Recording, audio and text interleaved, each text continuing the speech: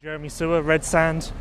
I was impressed again, and you've kind of impressed me all season. When we did an interview in January, you were kind of downplaying expectations a little bit, saying that you got on the bike late, you had work to do, it was going to be a building process.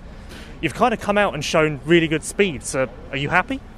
I am, yes. I mean, it was again a very positive weekend, and like you said, we had a tough winter, like just experiencing and finding out a lot of things in the new team, which is normal, just to adapt and I didn't know how it's going to turn out at the first GP, and somehow we could manage to do that very positive, and I start to get happier and happier, and in my opinion we are still not where I want to be, but it's very nice to see also for me to have the speed already to be up front, top 5, top 8, let's talk about this. But about this weekend, I felt the best, I think, since all the 3 GPs now, and I just did so well.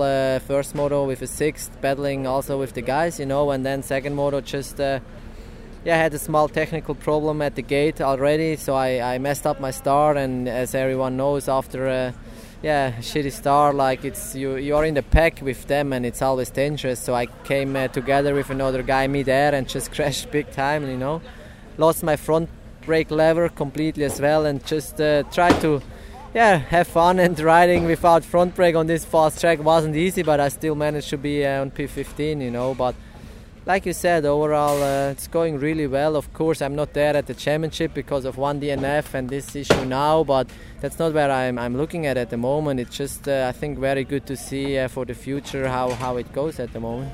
Like you say, you're not where you need to be yet with settings and other things. And that sounds negative, but actually it's positive, because if you're getting results like this when you're not where you need to be, imagine where you're going to be in 2 months' time when you have everything dialed. You're going to be battling for podiums, which must be where you want to be. Yeah, for sure. I told myself I want to be in the top 10 in the beginning of the season.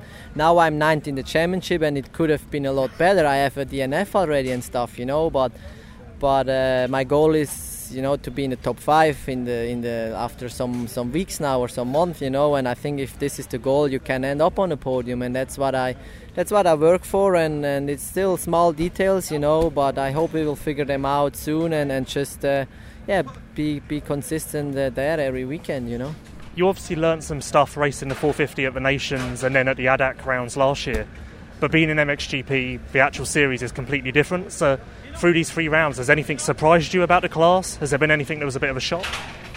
Not a shock, because everyone knows the MXGP class is at such a high level at the moment, having so many world champs in there, and just good guys, and fighting for P4 I think is same tough as fighting for P7, 8, 9, But really, I wasn't really surprised, because I was really expecting something really difficult at the first GPs, and I was really happy about my speed and stuff, and that I could go with them. I felt very, very good, but just the thing is the difference to MX2 and other championship, like it's so intense mentally. Like in MX2 I was fighting for my spot with maybe 3-4 other guys all year long, and after halfway of the race, you were maybe like the first 4 or 5 guys, they are gone, and then there is a small gap to the rest of the group, and that's how it always went, every GP. And in the MXGP class now, it's just from the start till the checkered flag, you can battle for 9th or for 3rd,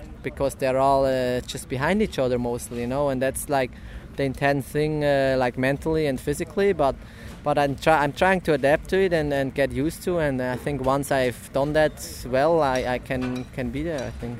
I guess the perfect example of that is if you're in MX2 and you crashed like you did in the second moto today, you would have got up and expected to get back to 6th, 7th, 8th, whereas now you have to get up and be like, getting points is going to be hard. So have you changed your expectations like that? Is it tough to not expect too much of yourself in situations like that?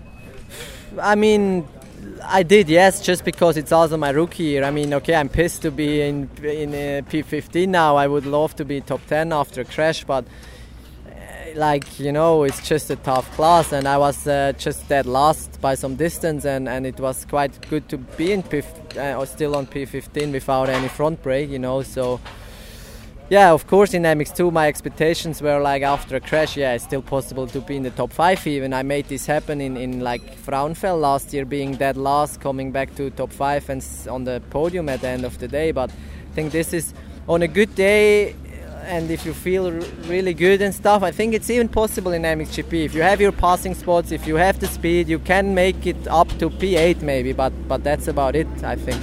And finally, there's a 2-week break now. You're learning all of the time with this bike and this class. What are things that you want to improve in the 2-week break that we've got? I want to, my speed is there. Like, my starts are pretty good. I want to get more consistent in them, and I just try to just keep my speed like till the last 10 minutes as well. It's not that I'm getting like tired physically, because I feel like I'm very fit. It's just about that mental strength, fighting for positions from lap 1 till lap 18 or whatever, till the last lap. And I just try to figure this out a bit, plus just work on the bike, suspension, like it's just still a new bike for me, and I just try to learn from practice day to practice day.